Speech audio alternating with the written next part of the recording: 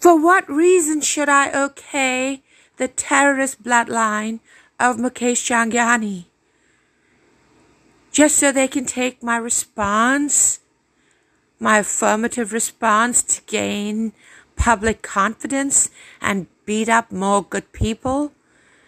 I am totally opposed to their way of life and to how they have slaughtered many a good family over centuries. And so I'm emphatic that the Kapoor clan and many other names that I have repeatedly brought up, well, they are to be phased out of the system and put into menial labor.